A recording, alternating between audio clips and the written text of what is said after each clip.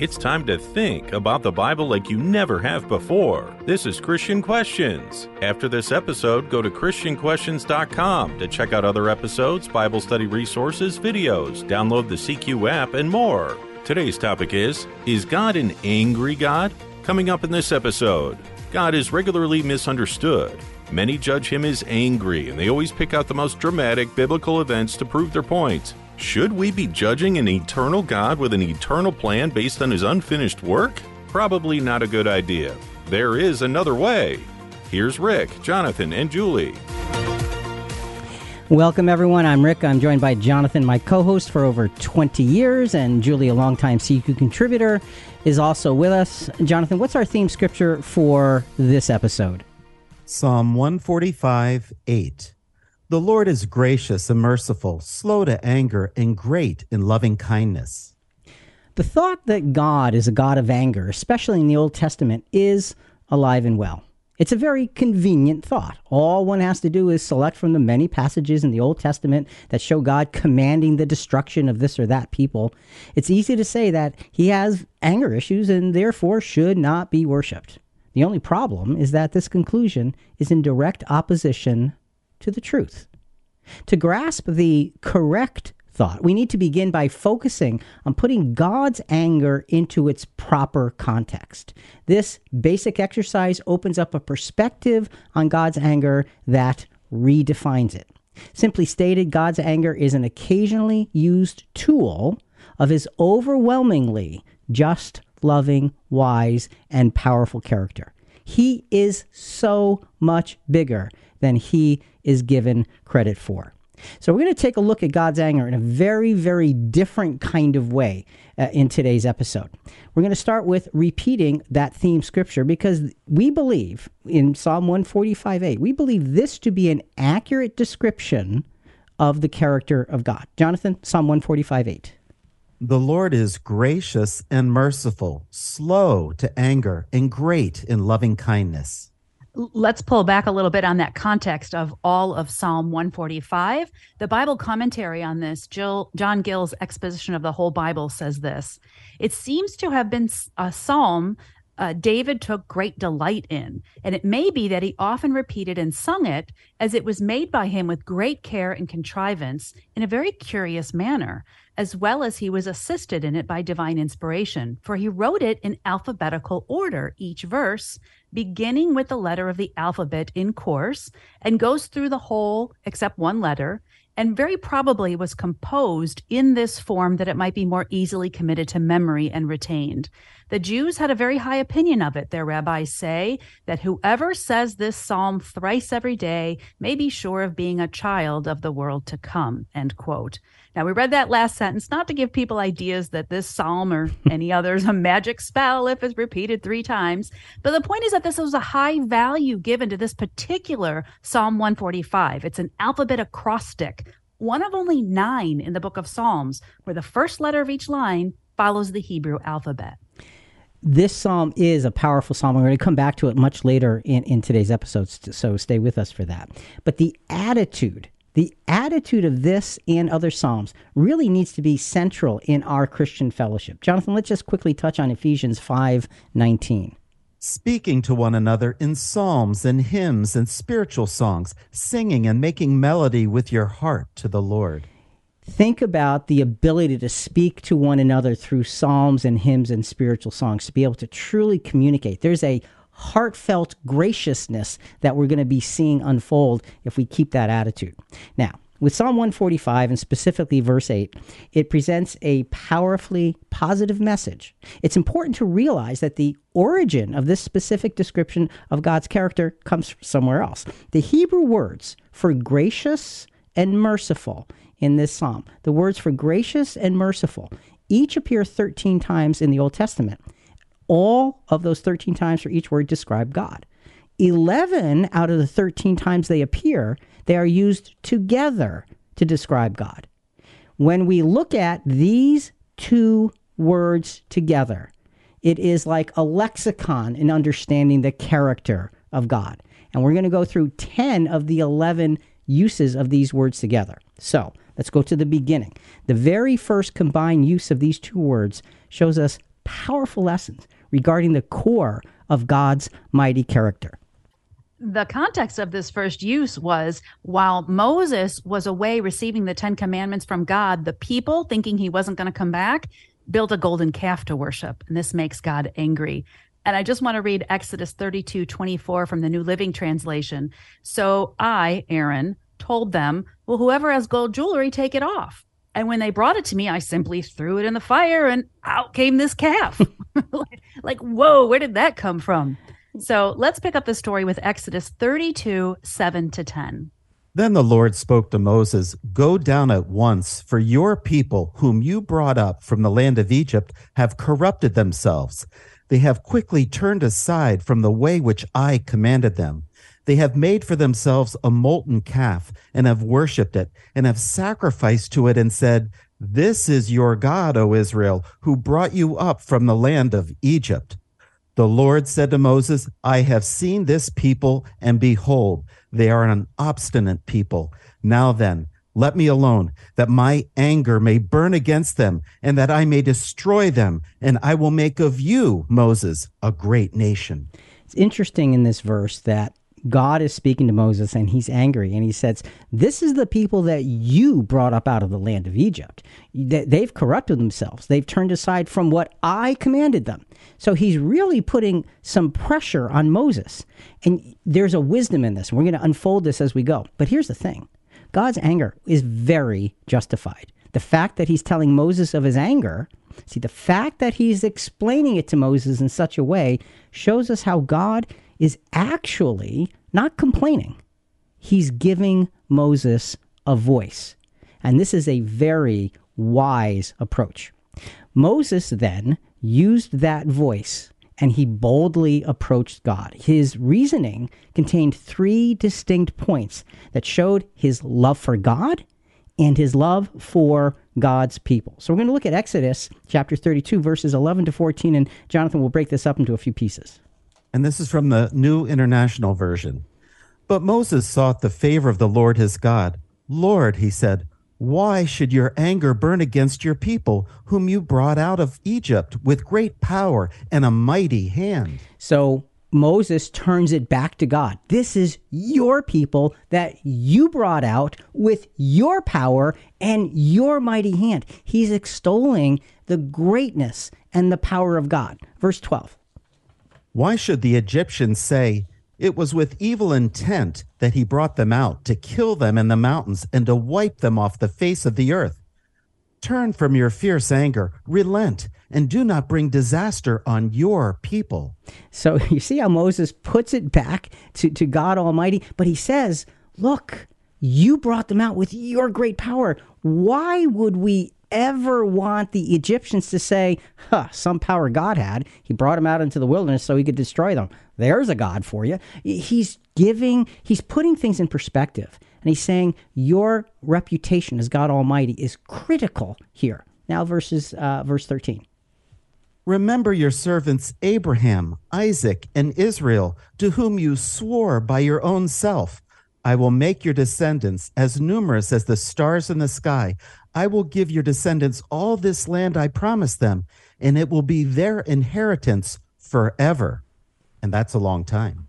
Forever is a long time. But again, Moses is focusing in on God's word, his promise, his people. He's showing, it's like, and this sounds funny to say, he's showing God just how great he is. Now, God knows, but it's important for us, just in principle, to show him his greatness, because what that does is it tells him that we see it, we understand it, we accept it. And God gave Moses this incredible opportunity to stand for God's greatness and stand for God's chosen people. And here's what happens.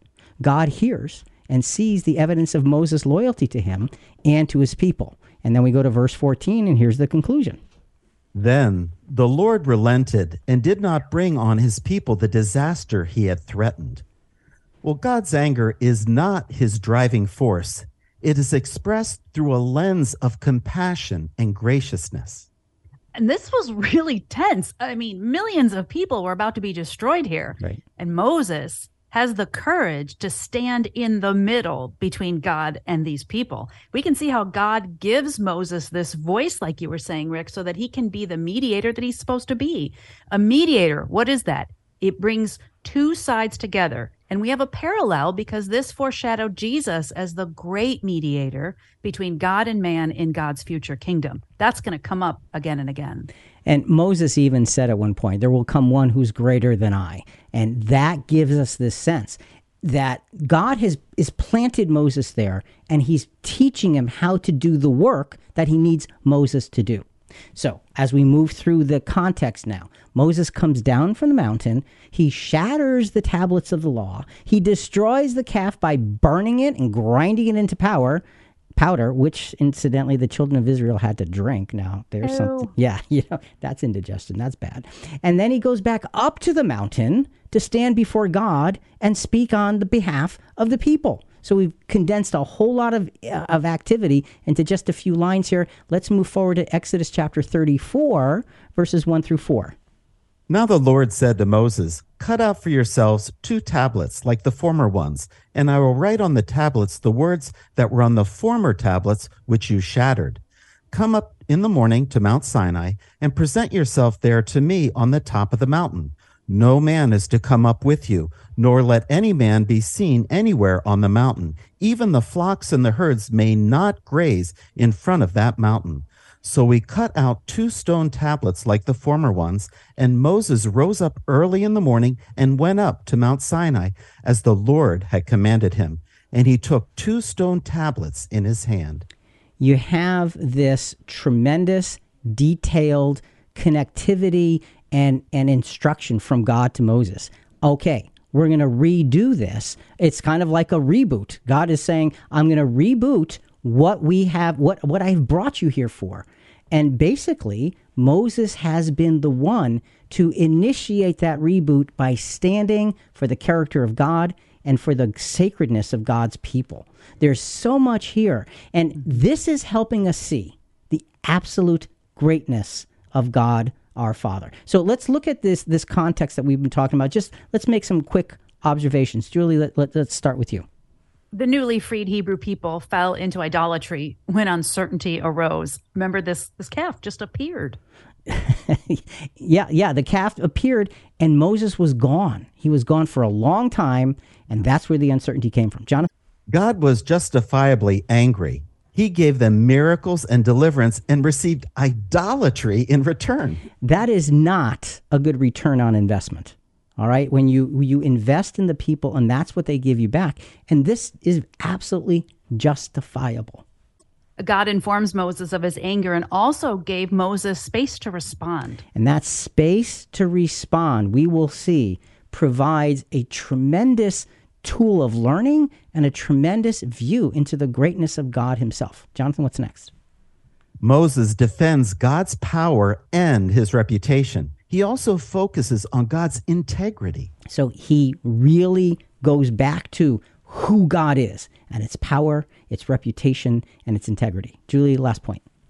God accepts Moses' honoring of him and resets a pathway to faithfulness for the people by giving new tablets.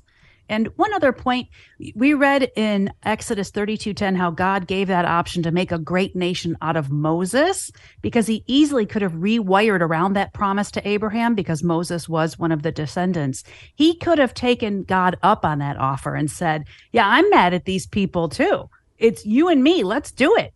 But this shows the humility of Moses because he chose instead to mediate on behalf of the people instead of take all that glory for himself. I'm still waiting for the first use of the phrase gracious and merciful. Are we there yet?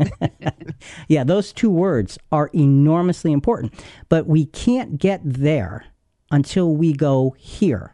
Where is here? It's showing us. It's the exhibition of God's greatness by not destroying the people when he had justifiable reason. It's showing us how great God is. As we go open up into the next segment, we're going to see those words come up, Jonathan. So yes, we're almost there. What we're looking at is the character of God and the tool of anger. Jonathan, what do we have there? God can and does get angry, but it is never without justifiable reason. This is because the core values of God's character only allow anger to be a tool to use when appropriate and needed.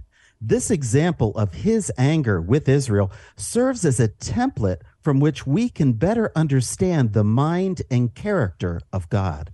So we're spending all of this time on this event because you will see this event is the core. It's the core. It's the beginning of the explanation of the character of God through these two words, which, Jonathan, we haven't yet talked about.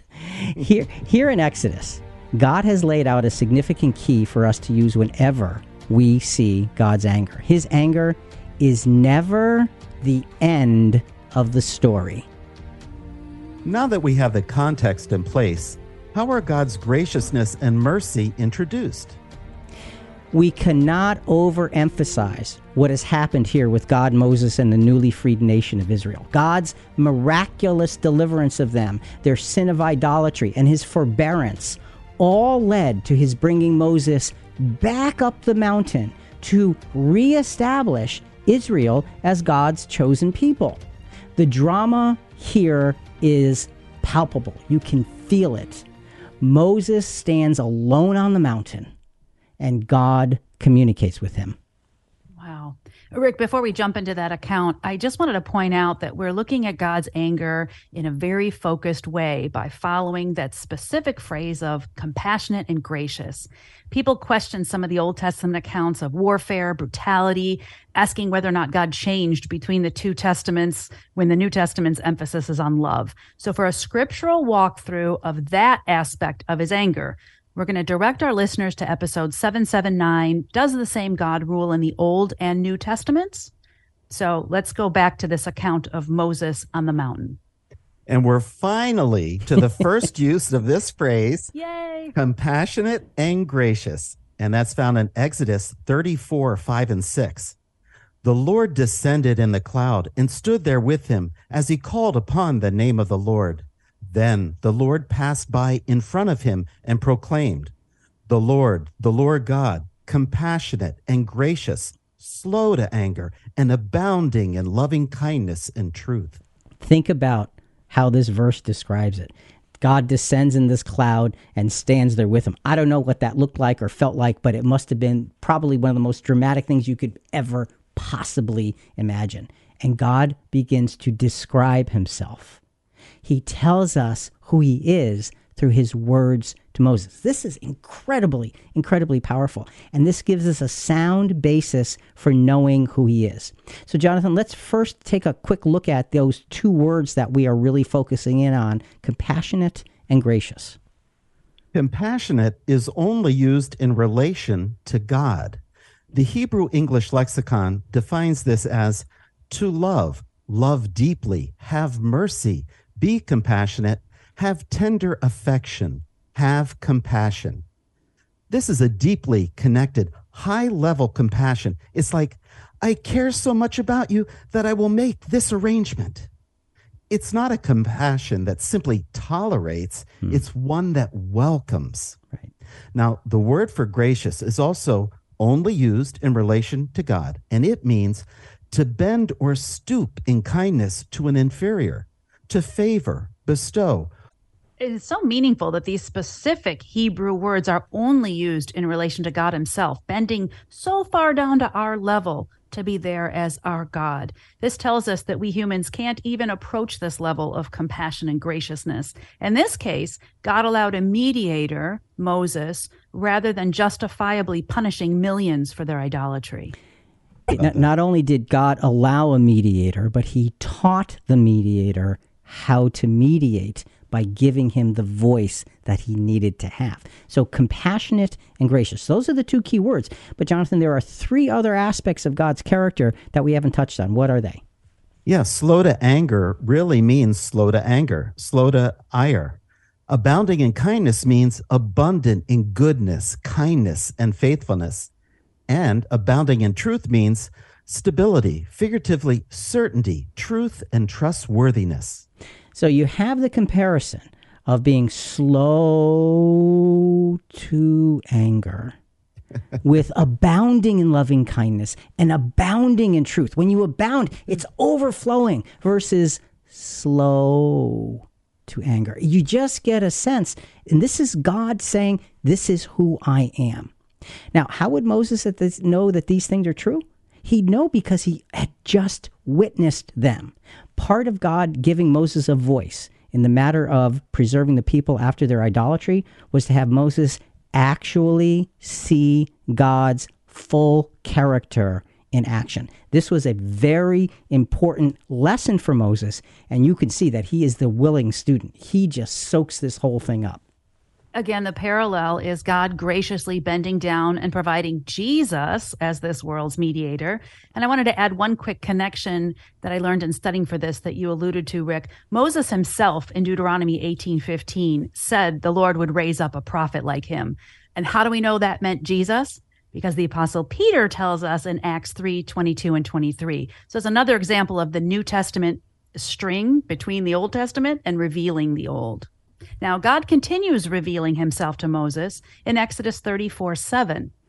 God, who keeps loving kindness for thousands, who forgives iniquity, transgression, and sin, yet he will by no means leave the guilty unpunished, visiting the iniquity of fathers on the children and on the grandchildren to the third and fourth generations. So you have God continuing to describe himself. So that first phrase, the gracious and compassionate and gracious, slow to anger, abounding in loving kindness and truth, that's the beginning. That's the core. And now God rounds out all of the things that means.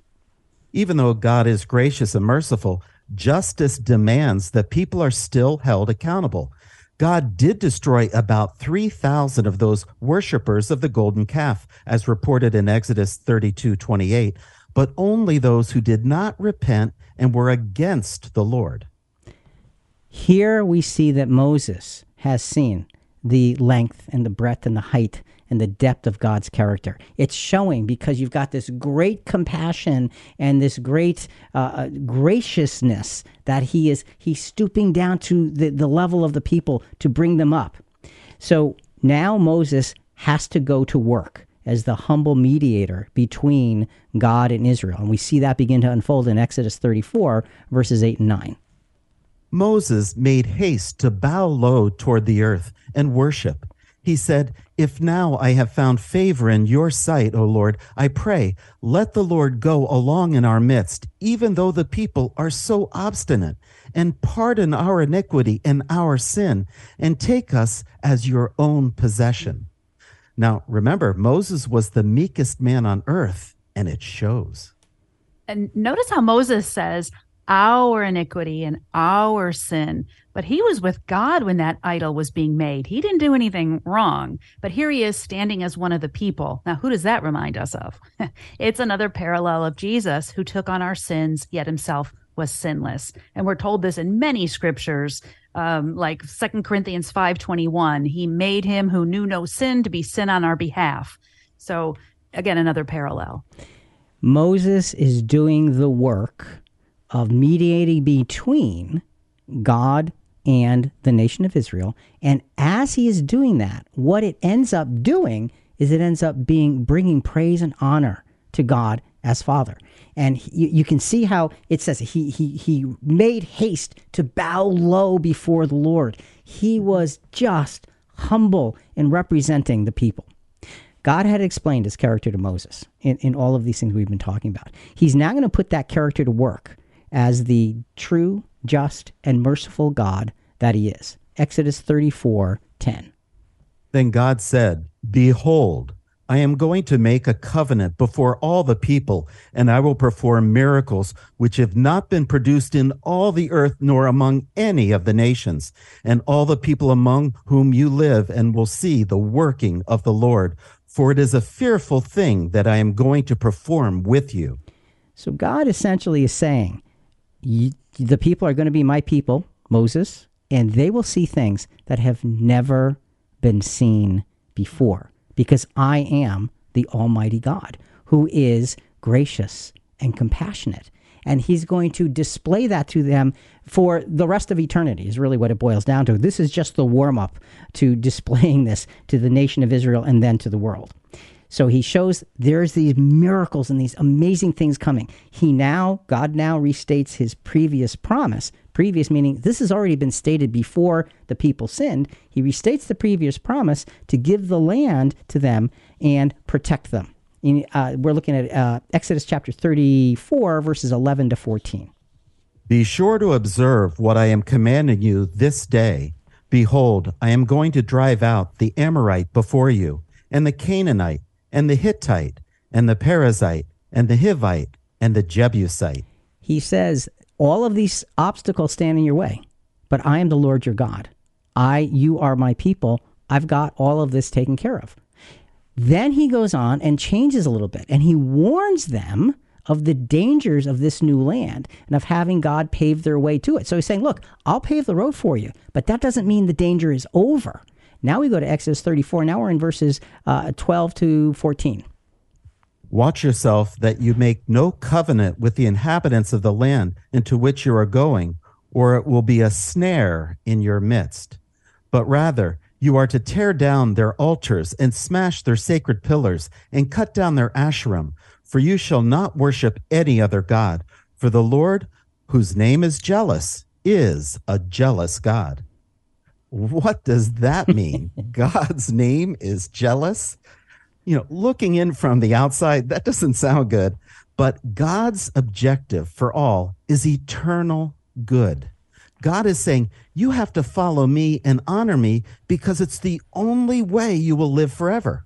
Worshiping other gods or idols will not bring everlasting life. It's no wonder that the first two commandments had to be, have no other gods before me and not make any graven images. So in the next verses, God continues with the need for them to stay as a separate people and their need to be reminded of their deliverance by keeping the Feast of Unleavened Bread. He reminds them they need to redeem their firstborn, keep the Sabbath, and several other feasts throughout the year. So God is putting conditions. He's putting activities. He's putting rituals. He's putting a schedule before them. Why? Because they need to always go back to their source of their deliverance. That's why. They need to always go back to the mighty hand of God, whose hand is gracious and merciful. They need to see him for who and what he is. He's giving them these things, and these are Old Testament, what I would call Old Testament live abundantly instructions. You want to live abundantly according to the Old Testament law? Here's how to do it, and you'll see God's blessing. These are these live abundantly instructions of a compassionate and gracious God who's slow to anger and abounding in loving kindness and truth. God defined himself in this account. Jonathan, let's go to Exodus 34, 27 and 28. Then the Lord said to Moses, write down these words, for in accordance with these words, I have made a covenant with you and with Israel. So he was there with the Lord 40 days and 40 nights. He did not eat bread or drink water, and he wrote on the tablets the words of the covenant, the 10 commandments. I've got a comment on that 40 days and 40 nights because it shows up all throughout Moses' life. Here, it was 40 days and 40 nights Moses first received the law on Mount Sinai. He interceded for the people for 40 days and 40 nights. And when he went back to Mount Sinai to get a new set of the tablets of the law, again, 40. And here's our other parallel back to Jesus. Remember in the wilderness after he was baptized and received the Holy Spirit, it was 40 days, 40 nights, and he essentially used that time in meditation to write the words of Moses really on the tables of his heart.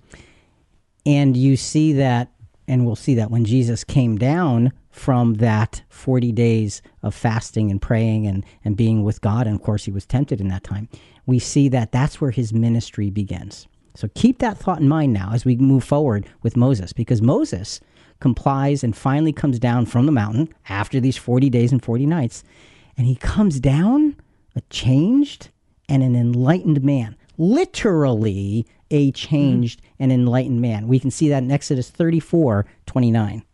It came about when Moses was coming down from Mount Sinai, and the 2 tablets of the testimony were in Moses' hand, that Moses did not know that the skin of his face shone because of his speaking with him, God. So he literally was enlightened Yes. because of this face shown.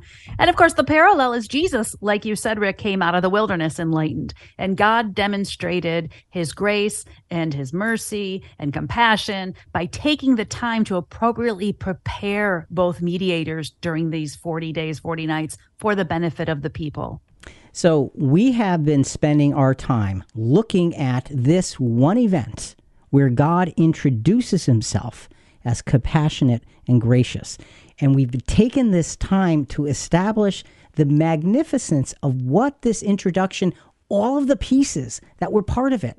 Now that's going to give us a basis to be able to move forward. So Jonathan, as we wrap this piece up, the character of God and the tool of anger. God's demonstration of mercy and grace towards the idolatrous people of Israel spoke volumes regarding his true character.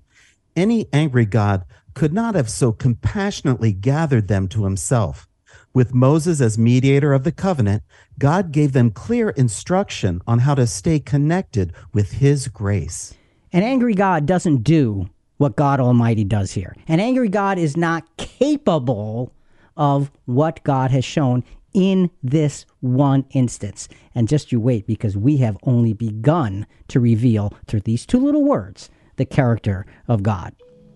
What an inspiring and revealing account. God worked through Moses and delivered a solid pathway to life and happiness. Now that we have a firm understanding of God's compassion and grace, where else can we find this description of him? It's interesting that we do not see these two words together describing God until several hundred years later in the time of King David and the Psalms. Because these words appear together 5 times in the Psalms, their repetition afterward and the repetition afterwards in 4 other Old Testament accounts becomes much easier to understand. The Psalms set a basis, and the other experiences feed off of it. We're going to review at this point 4 out of 5 of the Psalms scriptures. I find it fascinating that these examples will show us God's grace and mercy differently each time. And that's one of the key things. The things to focus in on is what's the same and what's different.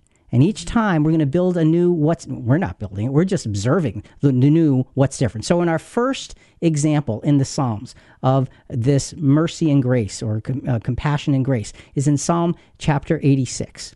Now, Psalm 86 is a personal prayer of supplication and trust, a personal prayer of supplication and trust. And that's generally credited to the writing of David. Verse 15 is an almost exact quote of Exodus 34:6, which was our original scripture. But let's start, Jonathan, with Psalm 86, verses 1 to 2 to put the context out there. Incline your ear, O Lord, and answer me, for I am afflicted and needy. Preserve my soul, for I am a godly man. O you, my God, save your servant who trusts in you. Rick, David is pleading with God. And it's personal. It's about his own very personal experiences. With that in mind, with this plea about his personal experiences, let's look at Psalm 86, verses 14 through 17. A band of violent men have sought my life, and they have not set you before them.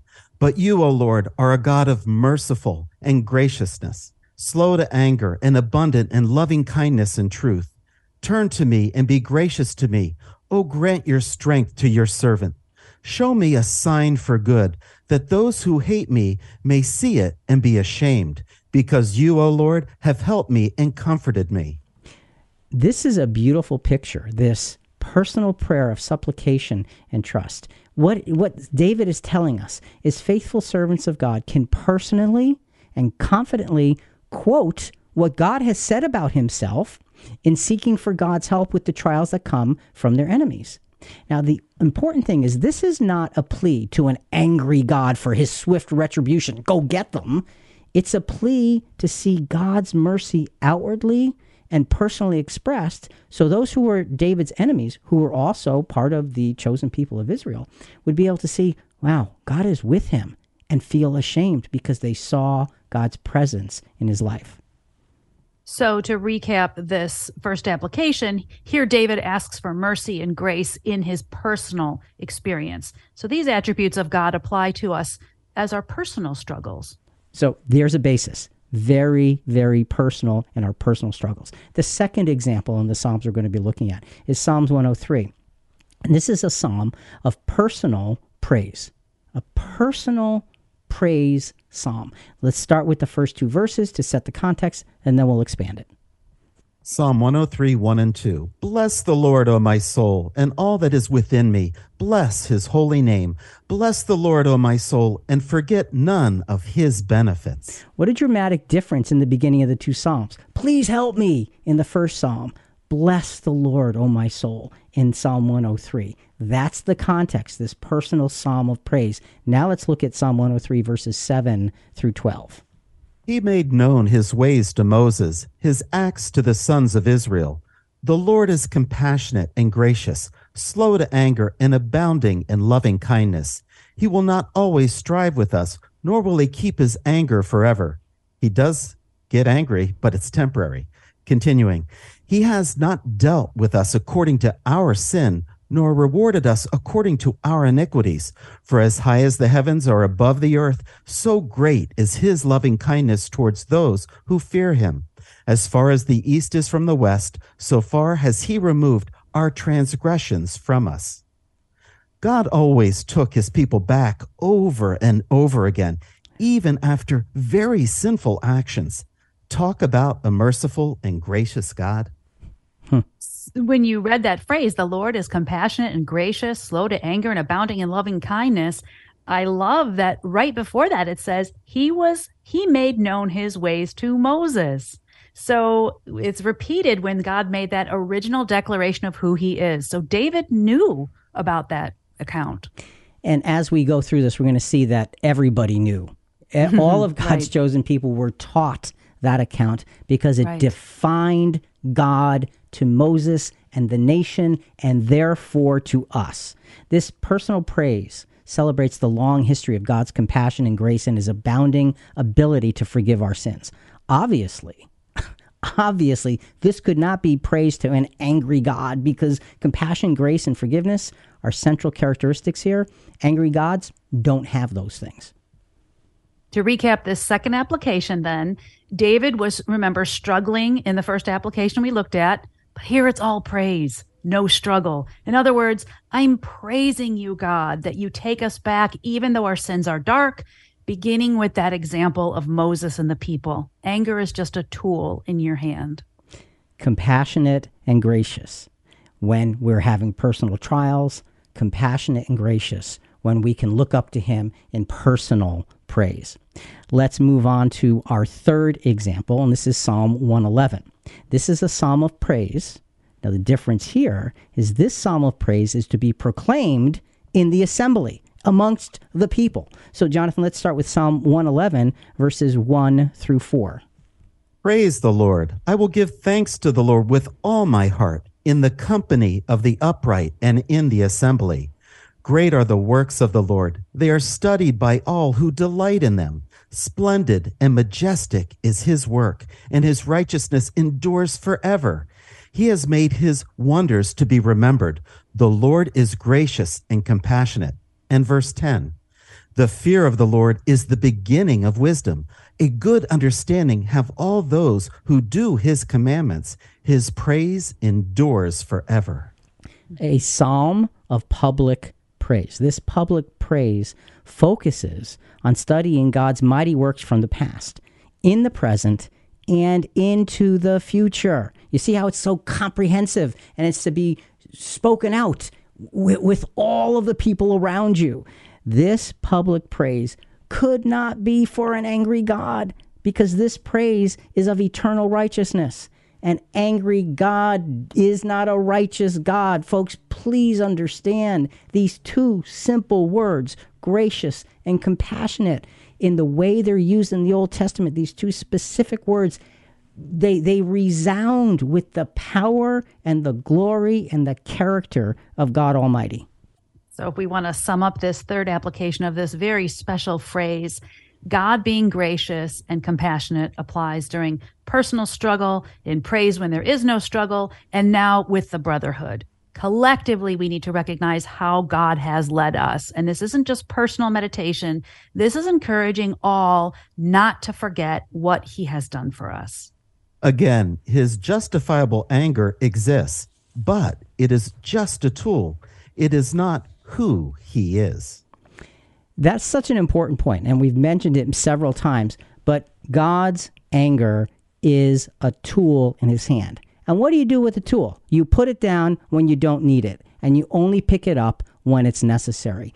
That's what these Psalms are telling us. That's what the original Exodus account has told us. And yet we have the fourth Psalm, the fourth example yet to come, and this is Psalm 145. And I'll tell you, I wish we had a second hour, because this Psalm by itself tells you the whole big story in such a glorious way. Psalm 145 is a psalm of pure praise, and it plainly opens up the character of God to all, not just to those followers, but to all. Jonathan, let's start with Psalm 145, 1 through 8.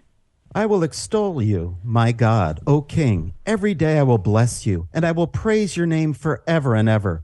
Great is the Lord, and highly to be praised, and his greatness is unsearchable. One generation shall praise your works to another, and shall declare your mighty acts. On the glorious splendor of your majesty, and on your wonderful works I will meditate. Men shall speak of the power of your awesome acts, and I will tell of your greatness. They shall eagerly utter the memory of your abundant goodness, and will shout joyfully of your righteousness. The Lord is gracious and merciful, slow to anger, and great in loving kindness. Wow, no one could say it quite the way David does, right? It's just his heart. And so what God said way back when to Moses, David declares here will forever be true. And there's this power of, men will eagerly utter the memory, and they'll shout it out with joy. I mean, we don't see humanity with that kind of sheer exhilaration for goodness anymore. And that's really sad, because it's missing. But yet this is a psalm that's saying this is what will happen. Let's go to Psalm 145, verses 11 through 13. They shall speak of the glory of your kingdom and talk of your power, to make known to the sons of men your mighty acts and the glory of the majesty of your kingdom. Your kingdom is an everlasting kingdom. That's a pretty long time. Continuing, and your dominion endures throughout all generations. Here you see the next piece of the puzzle, and it's a little bit subtle. They shall make known to the sons of men. So essentially, the chosen ones make known to everybody else the glory and majesty of God's kingdom. How do they do that? Why do they do that? Because God's kingdom is for all men, from all times, under all circumstances, no matter what they did, no matter when they lived, no matter what happened, it is for all. And that's what this psalm does with this graciousness and mercy. It elevates it to say it applies to all at all times. From the beginning of time to eternity, God's compassion and grace are there. Definitely. So we've walked through 4 uses of this special phrase in the Psalms. And here the Psalm of Praise began with the individual praise to God. It expands to generational praise of God. It then includes all of humanity in general, powerfully praising him. And it then expands to God's goodness to all of humanity and speaks of his everlasting kingdom. And there's never a time or circumstance when his compassion and mercy aren't present. How beautiful. There is no room for any angry God here, only a God of justice, wisdom, power, and love. Understanding God's attributes working together in perfect harmony changed my life forever. Really? How so? Well, he is a God of justice, knowing right and wrong. He's a God of wisdom. He knows the end from the beginning. His power, he created everything. And his love is always giving to others. He is worthy to be worshiped. There's a big difference between speaking those words, Jonathan, that you just said, and believing those words. And that's why we're harping on the Lord is gracious and merciful, slow to anger, and great in loving kindness. These are God's words describing himself. And what you've done in your own life is to say, those words apply to me personally. And folks, I challenge you to look at this and take the anger out of our picture of God and replace it with what the scriptures describe and how God describes himself. This is a very powerful tool for us. So, Jonathan, let's get back to the character of God and the tool of anger. God is described as gracious and merciful in the Psalms individually regarding personal troubles as well as in praise. He is described within the assembly as always praiseworthy.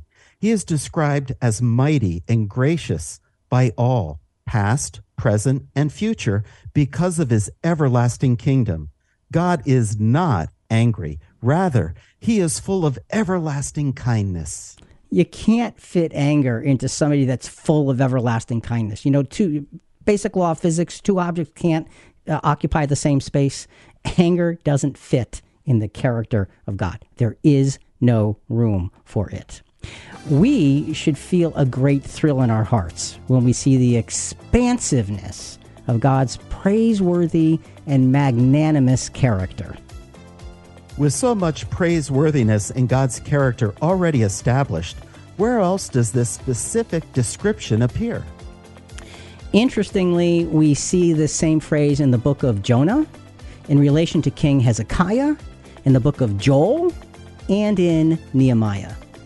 These four examples will again give us a broadly applied explanation as to how God's grace and mercy work and how there cannot possibly be any doubt that God is not an angry God. So as we went through those four examples in the Psalms of God's graciousness and compassionate character, we're going to go through these four individual other uses of these two little words together. Because when you put these two words together, what follows is a vivid description of the character of God. Julie, where do we start?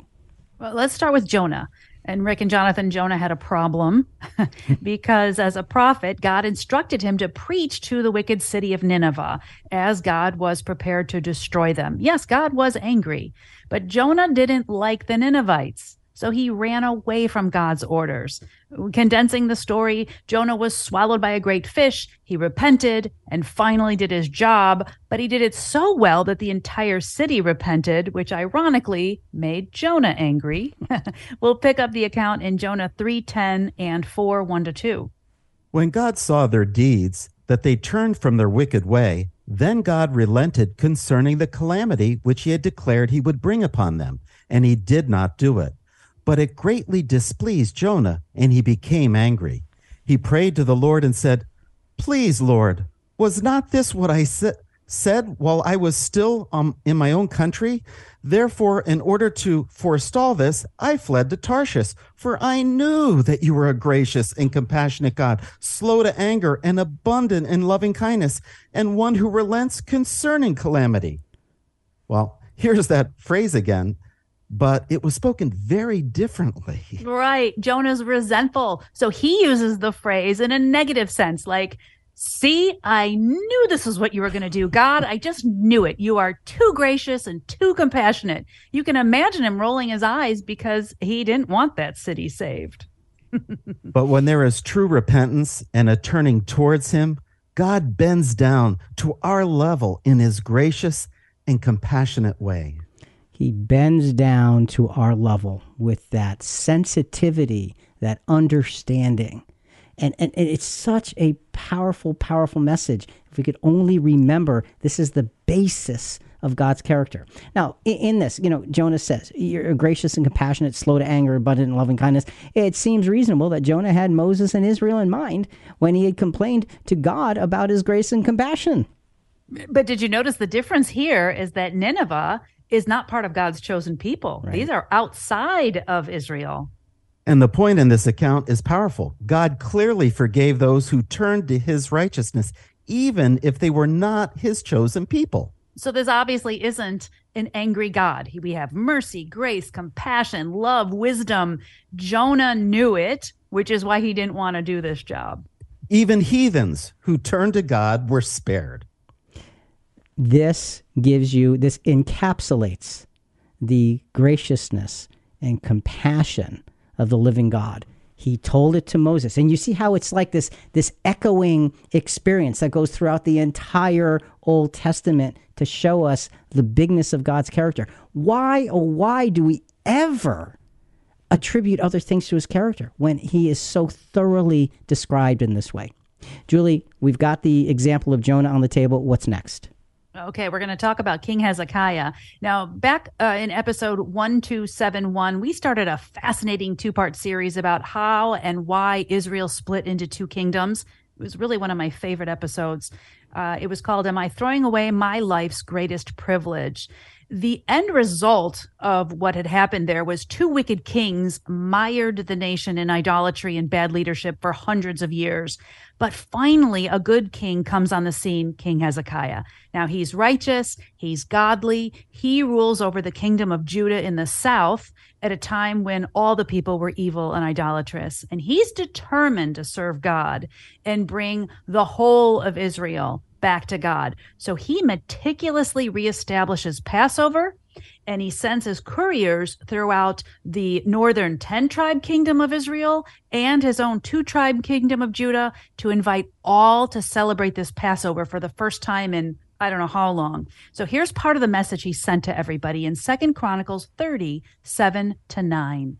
Do not be like your fathers and your brothers who were unfaithful to the Lord God of their fathers. Now, do not stiffen your neck like your fathers, but yield to the Lord and enter his sanctuary, which he has consecrated forever, and serve the Lord your God, that his burning anger may turn away from you. For the Lord your God is gracious and compassionate, and will not turn his face away from you if you return to him. This is about 750 years after the Exodus with Moses, when this all started. All this time had passed, but nothing changed. Israel was still dangerously idolatrous, but the Lord our God was still gracious and compassionate. But all of Israel was given this opportunity to return to God. He will not turn his face away. And if you don't understand that as the message by now, folks, you may not be listening, because it is an irrevocable lesson. It's out there for us to see, to feel, and to appreciate. The power and promise of this message were extraordinary in Hezekiah's case. The people were reminded to not continue in the unfaithfulness as their fathers had. Don't go back there. That's what Hezekiah is telling them. They were assured that returning to God guaranteed his returning to them. Returning to God guaranteed his returning to them. That's the character of God Almighty. An angry God could not possibly accomplish such a compassionate act. Not even remotely close. It is not physically possible. You see how big the character of God is and how compassionate and how he is so willing to bend low to our level. So we've got Jonah, we've got King Hezekiah. Julie, what's next?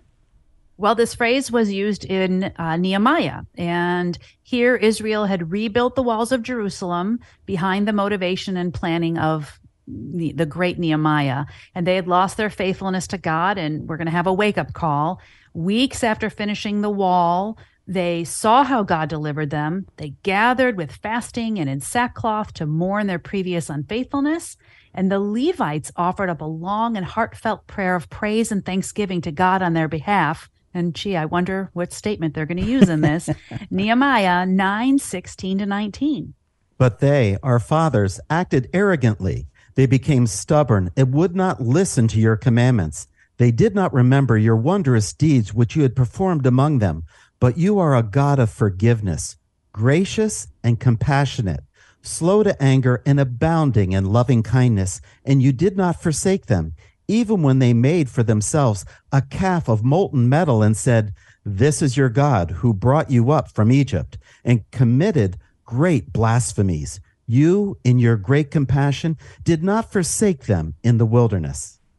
He didn't forsake them because they had a mediator Moses to stand between God and the people.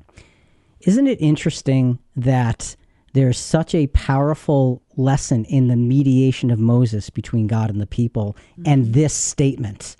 God has got this graciousness and compassion upon his people, and it came through Moses, the mediator. And we see it just thoroughly described in the life of Jesus, and God's plan echoing through the mediation that Jesus will be working with in the future with all of mankind. It is a powerful, powerful lesson. So God not only shows us his character for now, but he shows us his character for later. We just need to see the bigness of how he's showing. Let's go back to that prayer of the Levites on behalf of the people in Nehemiah chapter 9, verses 28 to 31. But as soon as they had rested, they did evil again before you. Many times you rescued them according to your compassion, and admonished them in order to turn them back to your law. Yet they acted arrogantly and did not listen to your commandments, but sinned against your ordinances. However, you bore with them for many years and admonished them. Nevertheless, in your great compassion, you did not make an end of them or forsake them, for you are a gracious and compassionate God. This prayer, this is a beautiful, beautiful prayer, and we've condensed it down. It would really be a beautiful thing to go back on your own and read through Nehemiah chapter 9 here. This prayer does not recount just one instance of God's grace and compassion, but it recounts a long history of God's grace and compassion. It recounts it in detail. It brings up the very experience of Moses and the golden calf. It shows us the power of God is unchangeable no matter what the circumstances. Even though the people were obstinate, God's grace and compassion always prevailed. This is not an angry God. That's right. We have a patient God who loves us so fully that he was willing to stoop down to where we are to find ways to bring us to him. And that's why Jesus came for all. It is. And if you've noticed, we keep saying, this is not an angry God. And why do we keep saying that? Because so many people just assume God is angry because they pick out this verse or that verse and they say, see, look at that. And, you know, the statement, never judge an artist by his unfinished work. You can't judge the character of God by an isolated event when you know the graciousness of his eternal plan for every single human being who's ever lived. Let's not confuse a moment with eternity. God is not an angry God.